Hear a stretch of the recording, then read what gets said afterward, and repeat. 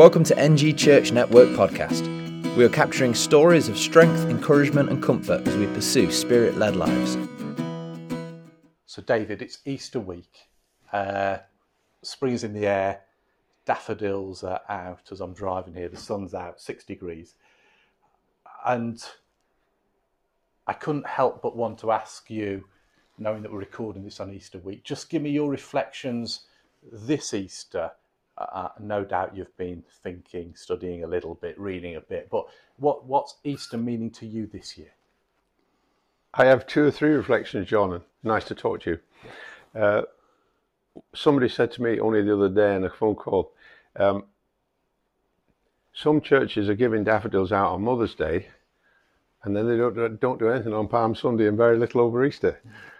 And you go, I think we might have just got the emphasis wrong. And I would agree with that. As you would know me from years past, I've said for a long time about the great Christian festivals, that if the Christian community don't use them well, eventually in a secular society they'll take them from us. My deeper spiritual reflections are 2. 1, that Jesus tried to prepare the disciples for the amazement of this week numerous times, and they didn't get it. I mean, and he didn't speak with a forked tongue, did he? I mean, he spoke very plainly about it, and it still shocked them when it happened. And it's no good pointing the finger at them, because we've got 3 fingers pointing at ourselves. We have to say, Lord, if you're saying things to us, which we might come on to in more conversation, I don't know, you're leading it. Help us not to have to be told so many times before we get it. And then the ultimate reality, whether it's the Palm Sunday or the events of the week, is the dramatic fulfillment of prophecy. I mean, mountains of biblical prophecy culminates in this week. And if we miss it even from a historian's point of view, and being a wise human being living 2 millenniums after these events, you've got to say, has anything like this ever happened before or since? And the answer is no. We have a risen Saviour. The 2 most incredible days in cosmic history, Good Friday, Easter Sunday, Yep. by a billion miles. It's interesting, the more traditional churches will be coming to the end of Lent.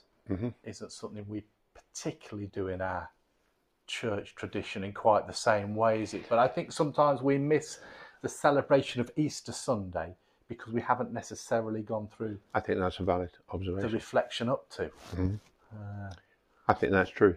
And we're a bit afraid of the asceticism or that formal side of flagellation, whatever words we want to use. But a time to stop and reflect and renew, recalibrate is a word I've used a lot over the years, is good. And it brings us to a place of humility in the week as the 40 days end. Yes. Certainly praying that our churches on Sunday will be a place of amazing celebration. Amen. Of Christ is risen. Jesus. Christ is risen. Christ will come again. Christ will come again. So profound, isn't it? Amazing. We're going to talk a little bit about the Holy Spirit. For me, when I'm in conversations with people, sometimes there's 3 of us in a conversation, and I like to introduce the 2 people that are in the conversation, because I'm not sure if they know each other. I'll be in a general conversation, and often people say to me, we know each other better than we know you.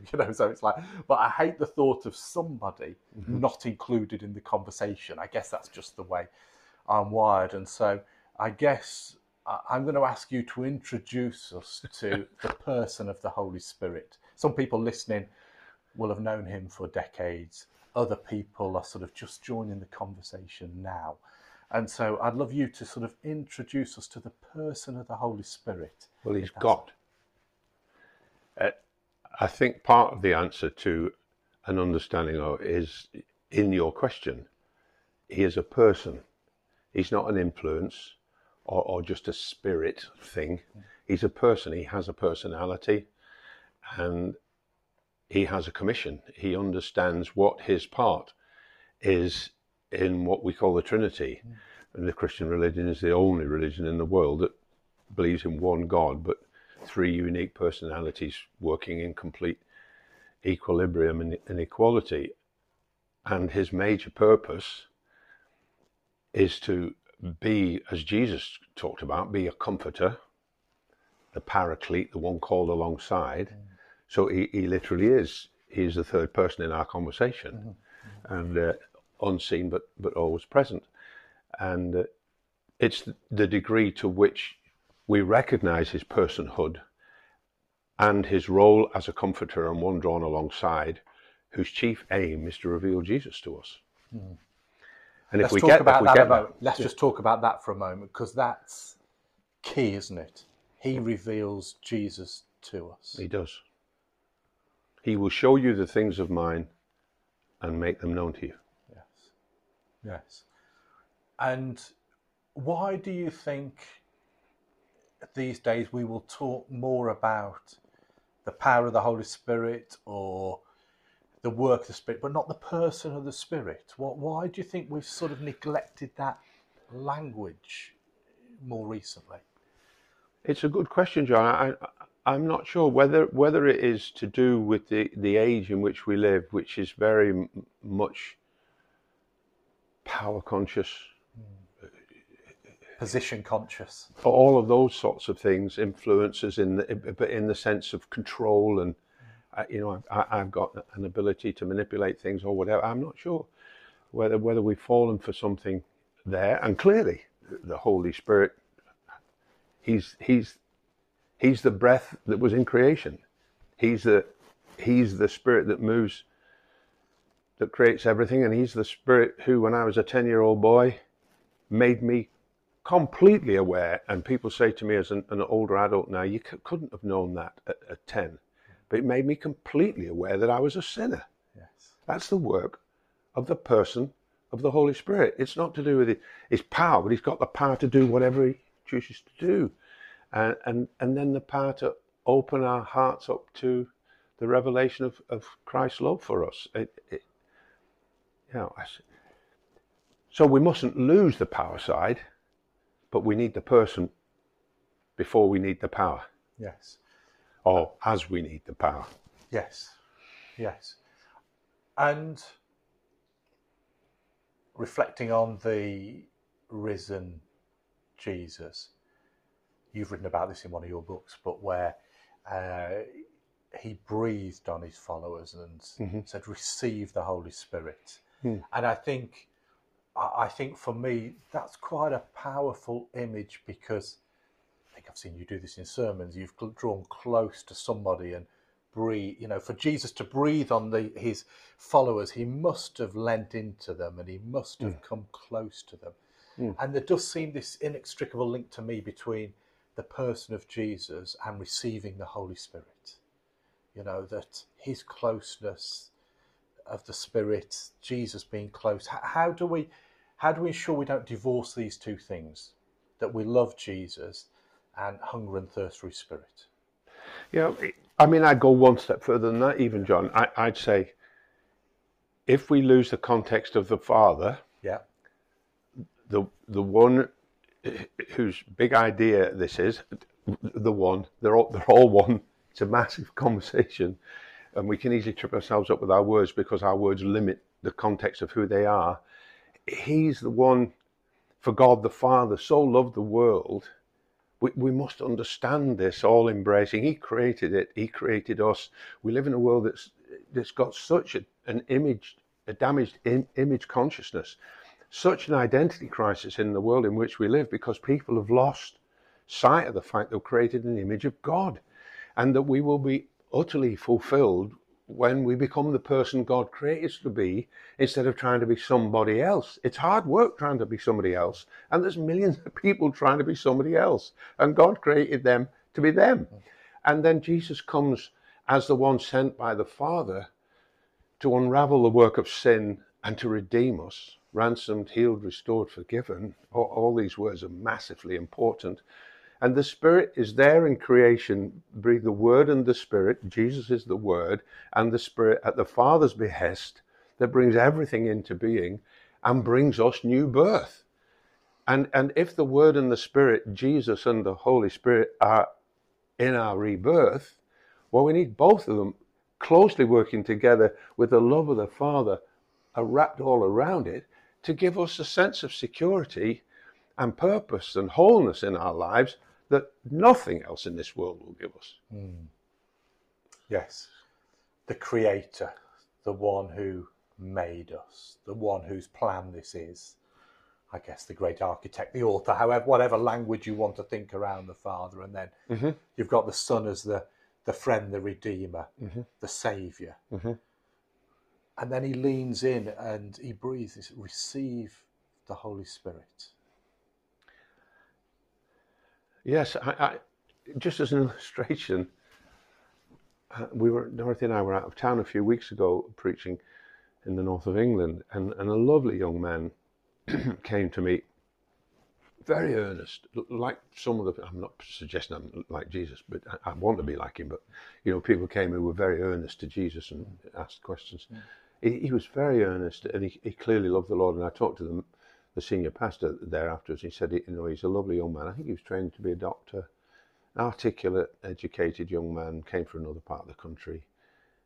But he said, this Holy Spirit thing, he said, I can't get my head around it properly. He said, I want to speak in tongues, and I want to know the Spirit's in me. So I said, well, the Spirit is in you. The promise is, I read it this morning in Luke, John, when Jesus said to them about asking and seeking and knocking, and he seems to change the story right round just at the end. It doesn't seem to be the context of what he's talking about at all. He said, if you ask for the Holy Spirit, he will give them to you. So Jesus is there speaking the words to breathe the Spirit into all of us. He wants to lean into all of us. So this young guy, I said, the Spirit of God is all over you. He's full could of, see it. I could on see it. him and On him and in him. Yeah.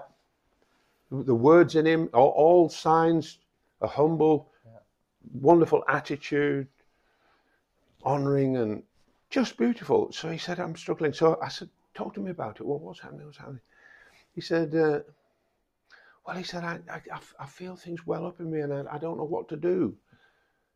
He said, if I start saying some words, I want to understand them. He said, you're not supposed to understand them. I said, I've been speaking in tongues for nearly 60 years, more than 60 years actually now. And I don't understand what I'm saying. I'm not supposed to. It's another language to worship God with. It's another language with which to pray. It's another a language that brings the life of the Father, the Son, and the Spirit into congruence within us. And it releases something in us we're not supposed to understand. If he wants us to understand, he can give us a revelation, an interpretation of what we're saying. I said, you just need to go home and be still and let that awareness of him breathing on you. I didn't use that word, but that's what I probably should have used. He's breathing in you and on you. And then disengage this and just let the worship of God come out of your mouth in a new language and begin to enjoy a contemporary, relevant presence of the Spirit, which I think is where you're aiming to go with this. It's not just that he breathed on us, it's the indwelling continuance of the presence of God. I had an email from him this last week. He went and did what I told him to do, and he's been bathed with the presence of the Spirit ever since. Amazing. Absolutely touched by God and just overflowing with the life of the Spirit flowing in and out of him. I was just so encouraged. And you've helped me here. We'll get on to the ongoing in a moment, but let's just talk about helping people like that who are many, thoughtful, certainly love God, but maybe we try, and I'd put myself, try and understand it too much at sometimes of how that might work. And so you've got this, in this instance, this young guy. I heard a quote recently that I think was a Sandy Miller quote that intensity isn't the fruit of the Spirit. That's definitely not. And so passion is a very different thing, but not intensity. Yes. And so I think part of the key to receiving the Spirit, maybe for the first time, or the fullness of the Spirit for the first time, is this relaxing into. I agree with that completely. Yeah. I mean, I grew up in a Pentecostal world where there was a lot of pressure put on people, and there was intensity. You know, they would teach about it and come around and lay hands on people, come on, speak in tongues, and it became pressurized. And I'm going, the life of this person, the breath of God, there's no intensity in him ever. Yes.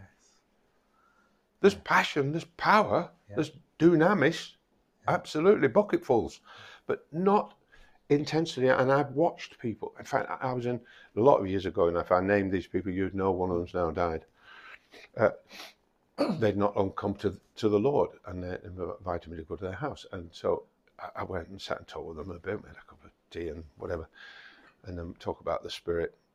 Just talk from a biblical point of view that this is part of the gift of God to us. And so the Bible says if we ask, we will receive. And I think that's where the intensity needs to go. That if we genuinely ask, we then need to believe that we've received.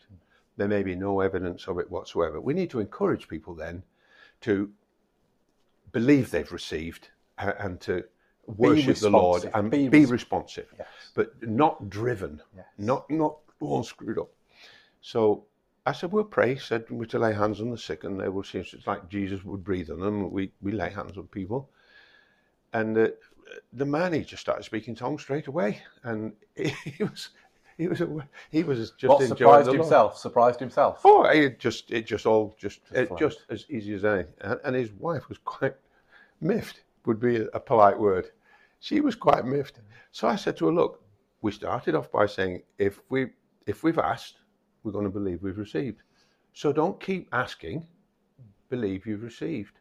And just let the worship of the Lord, let the life of the Spirit within you, let it outflow as it comes. And we have to help people, because some people think that God's turning us into a ventriloquist. And, you know, he's going to move our mouth and make us speak. He said, when they were filled with the Spirit, they began to speak as the Holy Spirit gave them the ability. So I said, you've got to make the words. You're not to understand them, but let the words form and begin to speak. Now, I'm never going to say these words after me. I don't believe in that stuff. That's just, the Holy Spirit doesn't need that. So I said, just believe you've received and follow the promptings of God within. Just when the life of the Spirit well up. She did. She got her night clothes on, was cleaning her teeth, and she started speaking in tongues. You've gone home by then, I guess. Yes, thankfully, I'd left them to it. Yeah. She'd relaxed and just and responded. The outflow. Yeah. The inflow had happened, and the outflow came. Okay, that's a great phrase. The inflow had happened, and the outflow came. Yeah, wonderful. That's very helpful. Because there will be people in our churches that have heard people speaking in tongues for many years, but given up on it because it's never happened for them. And some of them are the most intellectually thoughtful people who they're good with their brain. They sometimes find it difficult to relax the understanding part and just receive the breath of God, yes, that fills their human tent. Our bodies are the temples, the house of the Holy Spirit. He wants to live in us. Yes. He wants to be this third person in a conversation. Yes. And let's talk for a moment, our Anglican brothers, Vineyard brothers, that we love and honour, would have a slightly different view, that the fullness of the Spirit would come at salvation, and it's sort of, many of it was sort of, it's released later, slightly different from our church tradition in the sense of, for us, it's a subsequent event. Mm-hmm. Talk to us a bit about that. You've been listened to, I don't know how many sermons you've preached and listened to on the subsequent filling, the baptism of the Holy Spirit. Just talk to me why you're as passionate about that as ever. Well, I think it blurs an issue to say that the fullness of everything was given to us at conversion, because it's patently evident in the New Testament that was not the case. And so if we build any practice or theological argument on something that lacks a premise in the scriptures, I'm always going to be nervous because I'm a word and spirit person. I'm not just going to be a Pentecostal and be carried away with the work of the Spirit. I'm a Bible man, and it's the Word and the Spirit that brings the dynamic of everything, creation, recreation, and everything that's meaningful. So why would Luke, in writing Acts, say so definitively to them when Paul goes and he said, did you receive the Spirit when you believed? And they said, we're not even so much as heard of it. And he prayed with them, and they were filled. Yeah. And the word used is baptizo, Yeah. and literally it means to be immersed. The life of the Spirit. We are immersed into the life of the Spirit.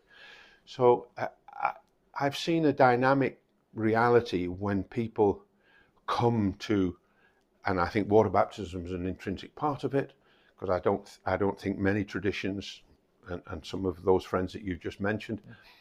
Would be some of those, don't make enough of a significance of a believer's baptism, because you can't repent and be baptized when you're a baby. You can't repent. You have no ability. So the act of repentance that brings a yieldedness to the Lordship of Jesus, all of this stuff's very germane and important. It brings us to the preparation, and then we should be filled with the Spirit, as Jesus himself was when he didn't need to be baptized or filled with the Spirit, but it was all for our benefit. When he came out of the water, this is my beloved Son, and the Spirit, he was filled without measure. So I think there's a uniqueness in that experience which just catapults people into discipleship and a readiness to serve Jesus. Yeah, amen. I agree, and I think surely as churches, it's part of our role to help people. Absolutely. At each stage in that journey, isn't it? Yes. And then the challenge later, as people know the Lord, and as with many things in life, familiarity can breed whatever. We just have to be agent provocateur to each other, don't we? And you and I have sat in meetings with leaders, and we said, "Come on, guys, we need to amp up here. We need to get alert. We're getting careless about the life of the Spirit in us." And the same thing in terms of spiritual warfare. Yes, we're talking to one or two people about it. We just have to stir ourselves up sometimes on the journey to stay alert and alive to the dynamic of the Spirit in our lives. And I think it comes back, doesn't it, when you read the scriptures, is what often brings you back to the reality of how things should be. So you talk about those Acts scriptures of being filled with the Spirit. It's difficult, I think, to read them and not say afresh, I want to be filled now. Absolutely. It's difficult not to. I mean, that's a blessed circle, isn't it? The life of the Spirit's going to bring us back to Jesus and the scriptures. Yeah. And the scriptures are going to reveal Jesus by the Spirit. And one thing is adjunct provocateur to the other. Yes. And you know you're getting away from things, and the center of a life that's engaged with the work of the Spirit on a persistent basis. You know, if you begin to become slack about your praying, about reading the scriptures, about your day by day connectedness to listening to the voice of God, you know, if in any one of these 3 or 4 compass points, if they're slipping, you're drifting. Yeah, very helpful. While we're talking, you've given us one story there of somebody you prayed for and was filled with the Spirit. I don't know if any others come to mind while we're talking. You jump back to it if you do, because you'll have seen young and old, you'll have seen people that have been brought up in church and later been filled, and I don't know if any just spring to mind while we're talking. One springs to mind, which isn't my story, it was my father's story. In the church in Hockley, which was a very unique, independent, free Pentecostal church. Here in Nottingham? No, not Hockley, in Birmingham. Oh, in Birmingham, yes. Birmingham, yes. Yeah. Led by 2 ladies, 2 very unique ladies. And my father was preaching there when he was a young leader once, and a couple of things. One thing happened when he was there, and then a friend of his told him the other story. So even though these ladies led this meeting, if they had a man leader there, they would all ask the man to do communion on a Sunday morning service. So my father was there to preach, but they asked him to do the actual communion and break the bread. And one of them played the piano, and he said, I was leading the people in this communion. I had my eyes closed, and I was conscious that it was like the presence of God was like a tidal wave. It was coming up, and then it was going down, and coming up and going down. He said, and I thought, I must open my eyes. And as this lady played the piano, and at a certain point, the other lady, she was lifted off the floor. Amazing. And when she was in the air, the sense the presence was stronger, and then she just subsided down onto her feet, and then she went, oh. Amazing things like that used to happen in that meeting. Anyway, a man went there who's a very polite, proper Englishman who'd come to faith in Jesus. I don't know whether he'd been a Christian a long time or what, but anyway. And he was very concerned about, he wanted to be filled with the Spirit, but he would have liked it to have been in a proper way. And the Spirit does what he chooses to do. So he wanted it sort of decent. Decent and in order. And sometimes it can get a bit different because the Spirit's allowed to do what he wants. It's usually very relaxed and decorum is not wrong. Anyway, he went there to this Hockley meeting, and these ladies prayed for him. People used to come, Catholic priests from America would come there, and all sorts of people would come there all the time. And in meetings or out of meetings, they prayed for him. They saw hundreds and hundreds, probably thousands of people filled with the Spirit in the early part of the 20th century. And this man, they prayed for him. And when he came to, he found himself in the dust underneath the grand piano. But he was gloriously filled with the Spirit. Yes. And he went on to be, I think, a missionary. The Spirit of God just bowled him over. He just bowled him over. Bowled him over. I've got a cousin who went to a Catholic, many years ago now, went to a Catholic renewal service. She's special needs and wouldn't have worked herself up or made anything. She wouldn't have done that. And just prayed for, and the Spirit of God just bowled her over. Yeah. As he filled her and ministered to her, and amazing. No, truly amazing. We don't want people to be helping people to experience things like that, John, do we? We've never, we had a contract at T Street with people. Yeah. If you come forward for prayer here, nobody's going to try and push you over. Yes. No physical pushing. Just allowing the Spirit of God. It's a disgrace to the Spirit to do that stuff. And some evangelists would say we're just trying to help people relax and receive faith. It's not helpful.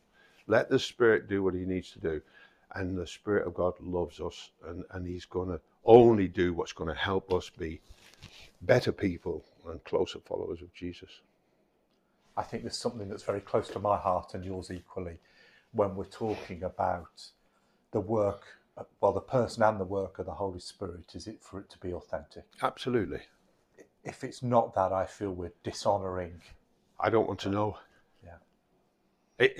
I mean, anything that's a fraud is dishonouring of the real thing. Yes. We don't need anything that's fraudulent. And I feel the same about the context of worship. If our worship is genuine in our public meetings or in our private lives, if it's meaningful, something supernatural happens. We don't have to try and make things happen. Yeah. And people do know the difference. Even people who don't know God know the difference. They come into a Spirit-filled atmosphere and they say, what is it about this? We don't understand. It's different. People used to say in T Street, a lot come to weddings or funerals. People who have no faith at all. Well, I feel safe here. Yes. What a wonderful feeling. Yes. Let's just talk about that a moment. There might be some leaders listening into this, used to running meetings. Where's that line?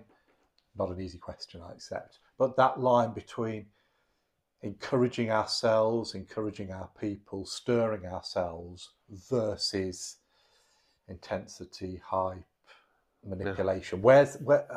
How do you define that line for yourself or people that you've encouraged? Well, in my own history, I would have trying to think back. You think you've an even-handed view of it, but you've got to be honest with yourself. if I felt in particularly public meetings that we weren't getting anywhere, we were just playing a game. Yeah. People hadn't really showed up. Yes. Yeah. Going through the motions. It was just going through the motion. Good phrase. I mean, on occasions I said, "Come on." I'd stand up and say, "Come on, what are we doing?" Yeah. If we can't, God is worthy of our praise. Now, a lot of us aren't even concentrating. We haven't really arrived yet.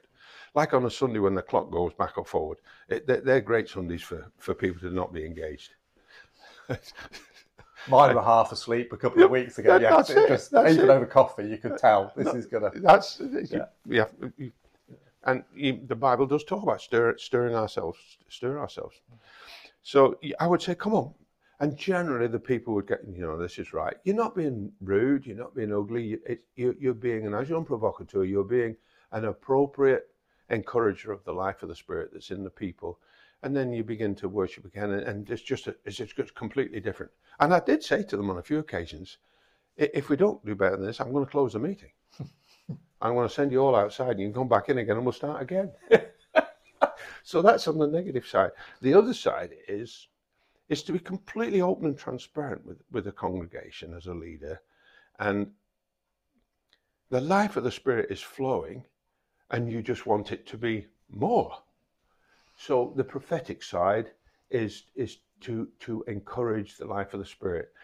And a phrase that I learned a long, long time ago, liberty, the sense of divine liberty, does not provide license.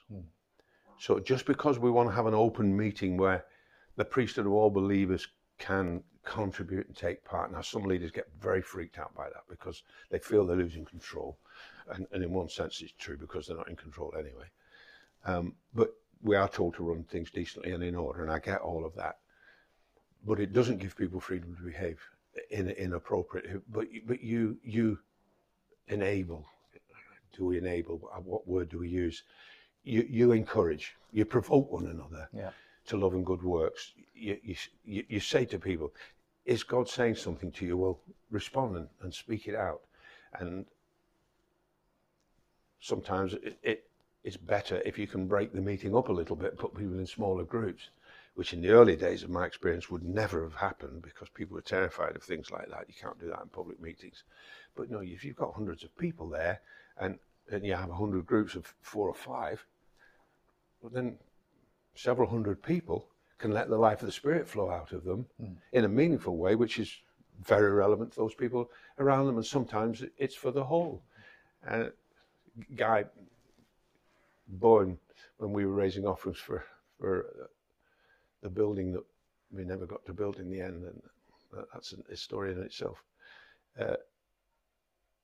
He said, I knew that Sunday morning, it was the third Sunday of 3 Sundays of offerings. He said, I knew that Sunday morning would be £1 million on that communion table because we invited people to come forward or would just take it in the offering time.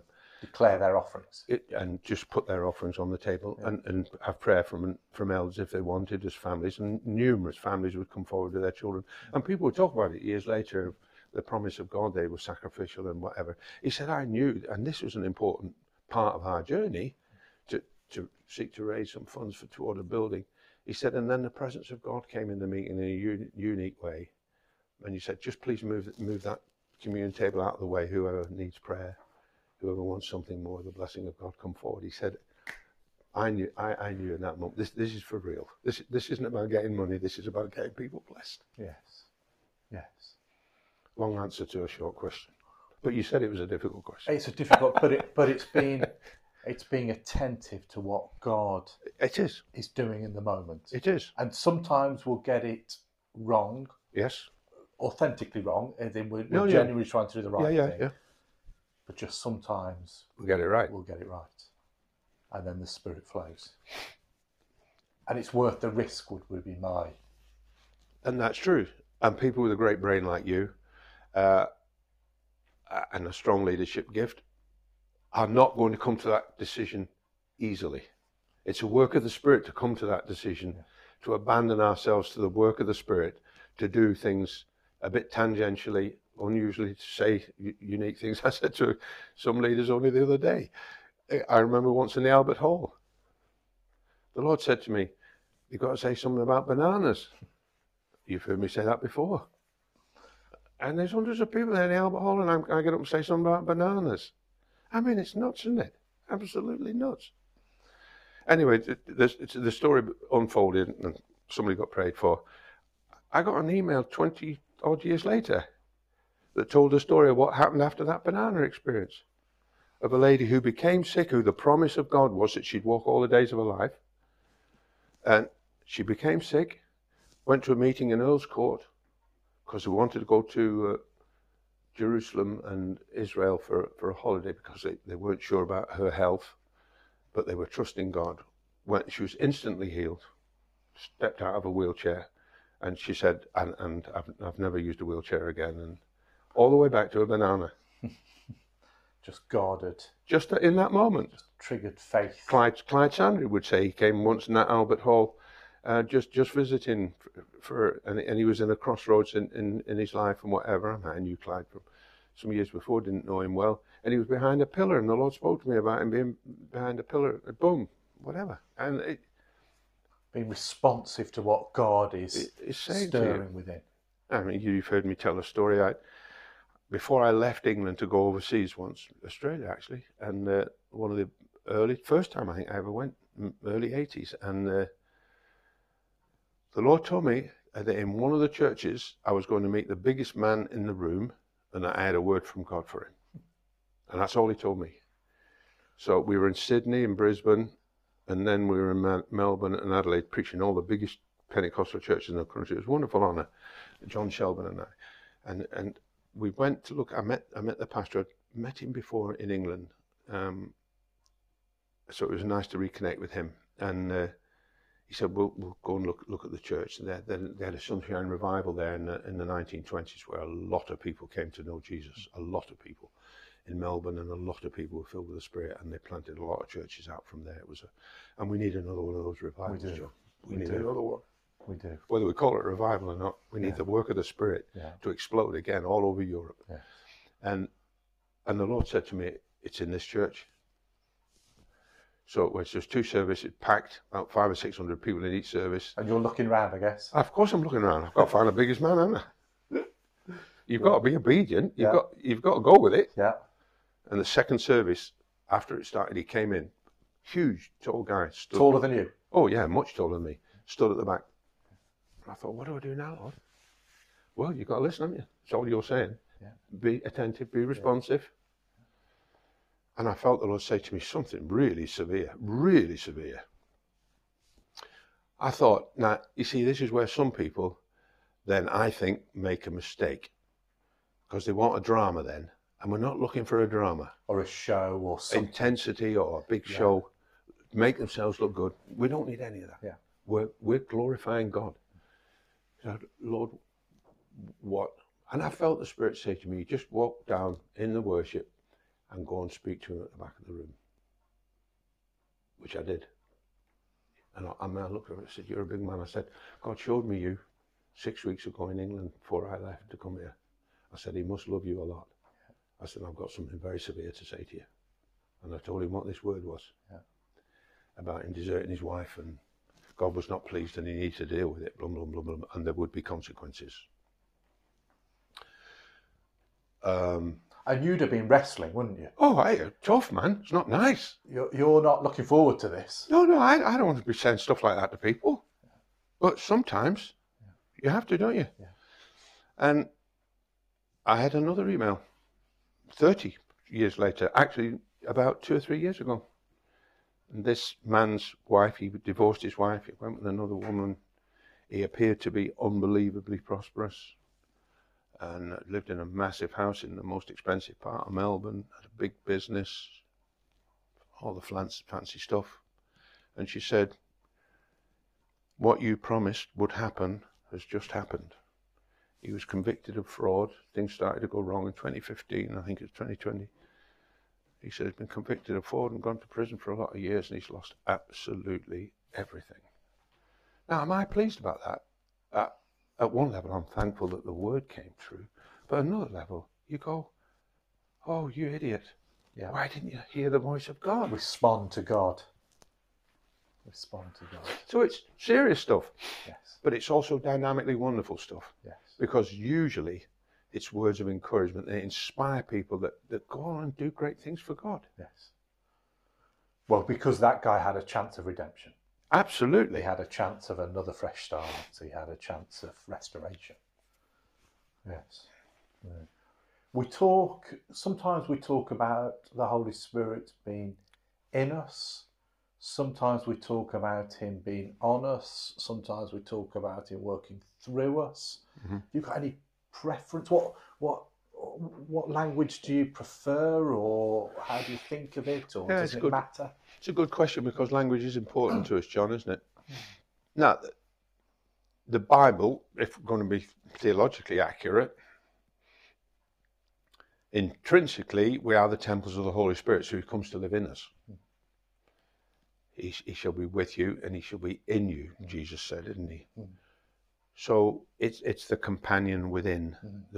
And I think we have to encourage and be alert, because I think a lot of people get carried away with, we need the manifest presence of God, and we use all sorts of language, and movements get going on all this sort of language. And I think that the important bit is, if we're aware and we're alert, God is alert.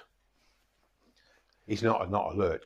He becomes more manifestly present when we're more manifestly present, because he's in us. He is everywhere, and he comes to live in us. I pray every morning, look, you're in me, and you're with me, and you're for me. And I'm staggered by the whole idea, and just to breathe in the presence of God in the early morning. So he's in us. He works through us in using the gifts. We're presence carriers. We're presence carriers. We're presence carriers then, aren't we? Yeah. So he works through us. So he's in us and through us. And the on us part, I think, is legitimate in the context of an anointing. You find yourself in a unique situation. It might even be just somewhere in a shop. We're not talking about a Shakarabundi type of Holy Ghost meeting. Yeah, not just a full-on church meeting. We're talking about 24/7. You've got to be open to God, and the Spirit comes on you. You have a moment of intensified understanding. You go, whoa! I was just buying a few things in the shop here. The Spirit is on me. He's in me, prompting me, but it's an anointing to function in that moment. Yes. A grace, a faith, yes, just to do what you need to do. Yes. Either pray for somebody, say something to somebody. Yes. Encourage somebody. Absolutely. It's out. Mostly going to be comfort and encouragement, but now and again it can move. As you gain experience, it can move into other things. Yes. So he's in us. But let's not start there. You can't start there. If he's not in you, he's not going to be working through you. Yes. Yes. And you won't, in a sense, we have an anointing, and you watch it. I've watched in you since the leadership of our network was handed to you. The anointing on you, not just in you or through you, the anointing on you has intensified, because it's another leadership role, and a different anointing has to come on us. And I made a comment to you a few weeks ago of how it expressed itself, and I want to encourage that. We need to encourage it in each other. Yes. It'll come on people in the workplace. Yes. Yes. I was a young guy, and the managing director of our subdivision, working at Plessy in Beeson, where there was thousands of people working at that time, and the divisional manager said, I want these figures about this, and something else. We had no way of coming up with these figures. I was in the department that analysed the cost of products that were being prepared to be made. And my boss came out and said, we need these figures. The boss needs them now. We haven't got a way of doing them, haven't we? And I can remember, he came to me, there was two of us that worked on this stuff, and one was an older man, but he was good at balancing his pencil, he was. But he didn't have a lot of initiative. He was a lovely guy. So I got this gig. You've got to come up with these numbers. And I sat there for a few minutes, and I just said to God, without really praying aloud, didn't pray aloud, well, I need your help now, Lord. You were at the end of yourself. I couldn't do anything. Yeah. There was no way I was going to come up with those numbers. Yeah. We didn't have any mechanisms. Yeah. We had different paperwork that we could have worked our way through something, but it had been tomorrow or the day after, and he wanted numbers now. And Lord, you've got to help me. And then you're attentive. You've got to be attentive. And the Lord might say something very simple to you. Just to put a brackets on the story.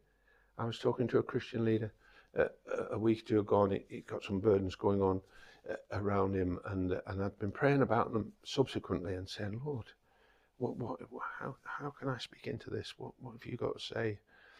And one or two germs of an idea come to you, and you just log them.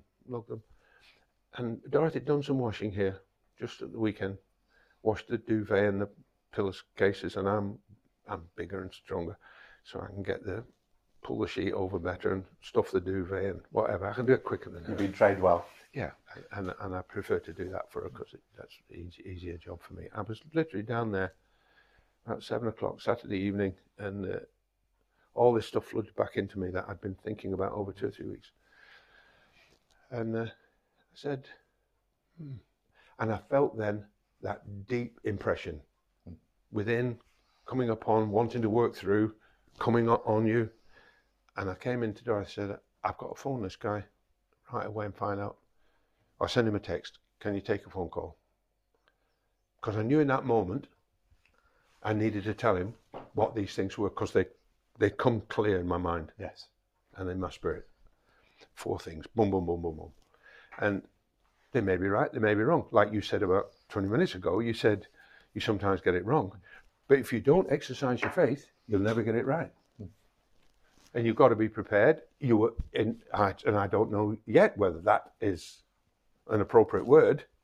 But you were responsive. And obedient. It's an issue of response and obedience. So back to my story in the workplace, I sat there and I felt the Lord just say to me, I needed to start drawing some circles, and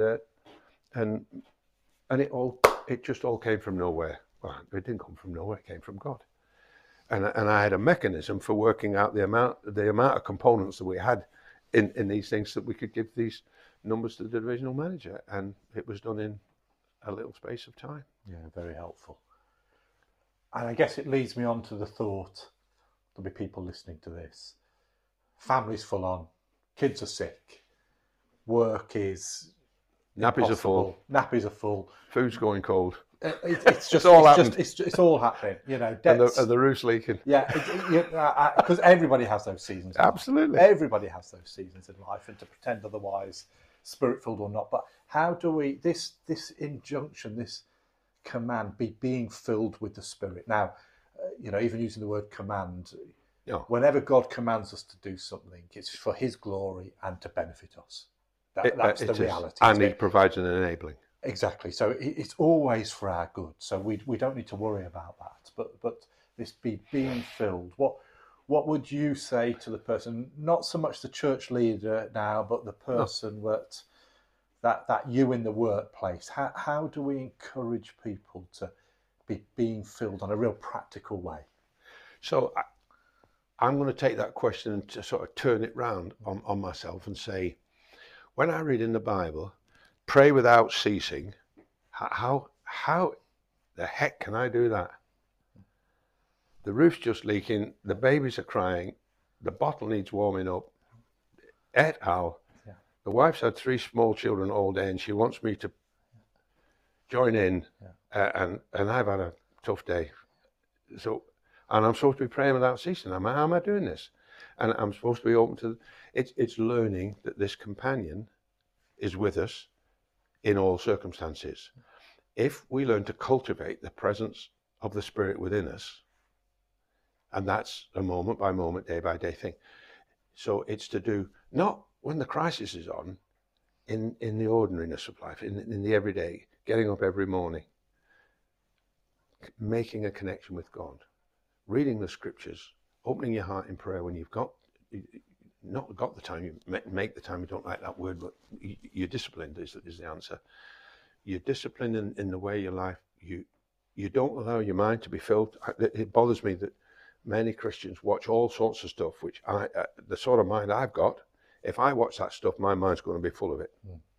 And that's not going to help me, because the mind has to work with the inner workings of the Spirit. And so all these are cognizant parts of a disciplined, ordered, obedient life. And if you live there, in the moment of the crisis, he's still with you. The life of the Spirit's still flowing in you. And even in those crisis moments, the peace of God will overflow you.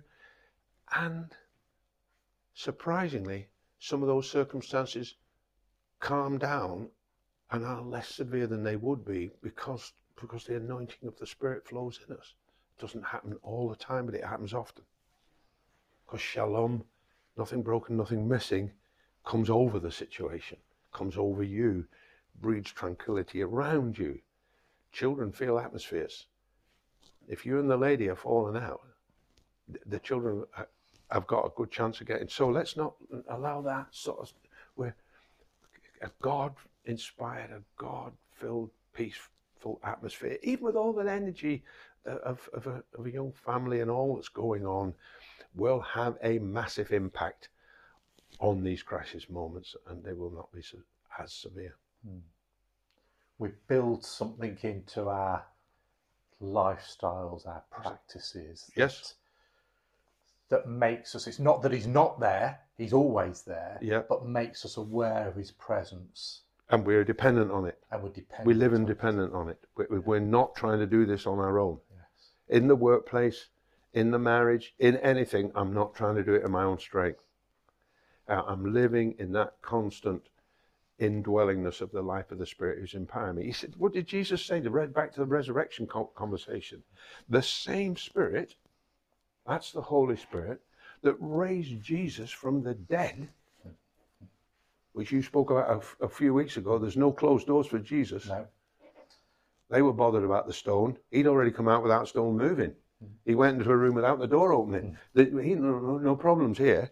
The same Spirit that raised Jesus from the dead dwells in you and will quicken your mortal bodies. The divine life of the Spirit, day on, day off, day in, day out. Which is an exciting way to live. It surely is. It brings us closer to the purpose of God, that it will enable us to become more like Jesus, and we'll be able to act more like him in our day-to-day lives. And I'm a million miles from a finished product there. I've been on this for 70 years in September. I've been a Christian, and I feel very much a beginner. But my aspirations are still, as an older man, to be more possessed by the Spirit, possessed in the right sense of the Spirit, to enable the life of Jesus to be revealed in and through me to the blessing of everybody I meet. And people might want to rewind 30 seconds there, because there can sometimes be an expectation, I think primarily on ourselves, if I'm honest, that it's perfection I'm aiming at here. Whereas it's the wrong question, isn't it? It's the wrong question. It's not that we're not wanting to be transformed and sin matters. We're not denying any of that stuff, but we're just trying to say God's looking for a heart that's attentive to his Spirit, that's open to his Spirit. That, am I right with that? Yes, and that is still frail and will still make mistakes. Yes. But I'm not going to beat myself up. I'm going to be quick to repent. Yes. I'm going to get myself straight, fast, and continue to seek to be like Jesus. I know that until we get to a place where we're in a new heaven and a new earth, the battle against the old nature will not be completely done, although he gives us the ability to not enter into temptation. Yes, amen. The sort of drawing to a close, so we've talked about general, but talk to just church leaders for a moment in that sense of the necessity to be being filled with the Spirit, because I know it's obvious, but he doesn't say it for no reason, you know. Well, he doesn't, does he? Yeah. Because the implication is, therefore, me and you, we could choose not to be. That's the reality. Well, we can choose not to be, and the fact is, if we aren't being filled, we are already choosing to be not filled. Yes, we won't because we will leak. Yes. Yeah. So, it bothers me if I hear Pentecostals, like I did once, hear a Pentecostal pastor say, he said, "This speaking in tongues, but I don't get it." He said, "I don't see the point of it at all. I don't know why we bother with it." I'm going, hello, because a life in the Spirit. He has given us this language of tongues as a prayer language, as a praise language, as an intensifier of the presence of God within us. Great phrase there. An intensifier. And most of the people that I've known who I would feel, observe, were the most Spirit-filled. They're not necessarily loud. In fact, most of them are not loud. Loud's not a good idea. They could be passionate, but not loud. But the language of tongues and the energizing of waiting on God, some other people, it's more a worshipful life. They're singing and praising and worshiping. Some people, it's an intensity of prayer. It's often a combination of all the above. These people are the people who live in the fullness of the Spirit. They are filled and being filled. So the tap's flowing in while it's flowing out, and we've got to make sure that we've got as much coming in as going out if we're going to stay filled. Because his desire is to fill us. Absolutely. There's no problem on his side. None. There's no problem on his side. David's been incredibly helpful. I knew I'd just enjoy talking to you, whether the cameras are on or not, and some great phrases in there. I think it'd be really great to finish if you just pray for anybody listening, still listening with us, I don't know how long we've been talking, how long but just pray in this moment that they will be filled. So you at home, open your heart at this moment, invite the Spirit of God, and David's just going to pray for you as we close. Well, the Spirit says, through the words of Jesus, he said, "Ask and you will receive. He will give the Holy Spirit to those who ask him." So, Lord, as people watching this in this still moment, they ask you to fill them with your Spirit, whether for the first or the 1,000th time. Fill each of us again with the life-giving Spirit of Jesus, the dynamic Holy Spirit. Come and fill each one of us. Empower us to serve you, to love you, to be transformed into your likeness, to be the hands and feet of Jesus in a broken world. And we'll thank you and give you all praise and glory. Amen. Amen. Thank you for listening to the NG Church Network podcast and conversation. We are passionate about capturing authentic experiences of ordinary lives impacted by an extraordinary God. To find out more about our network, please check out www.ngchurchnetwork.org.uk.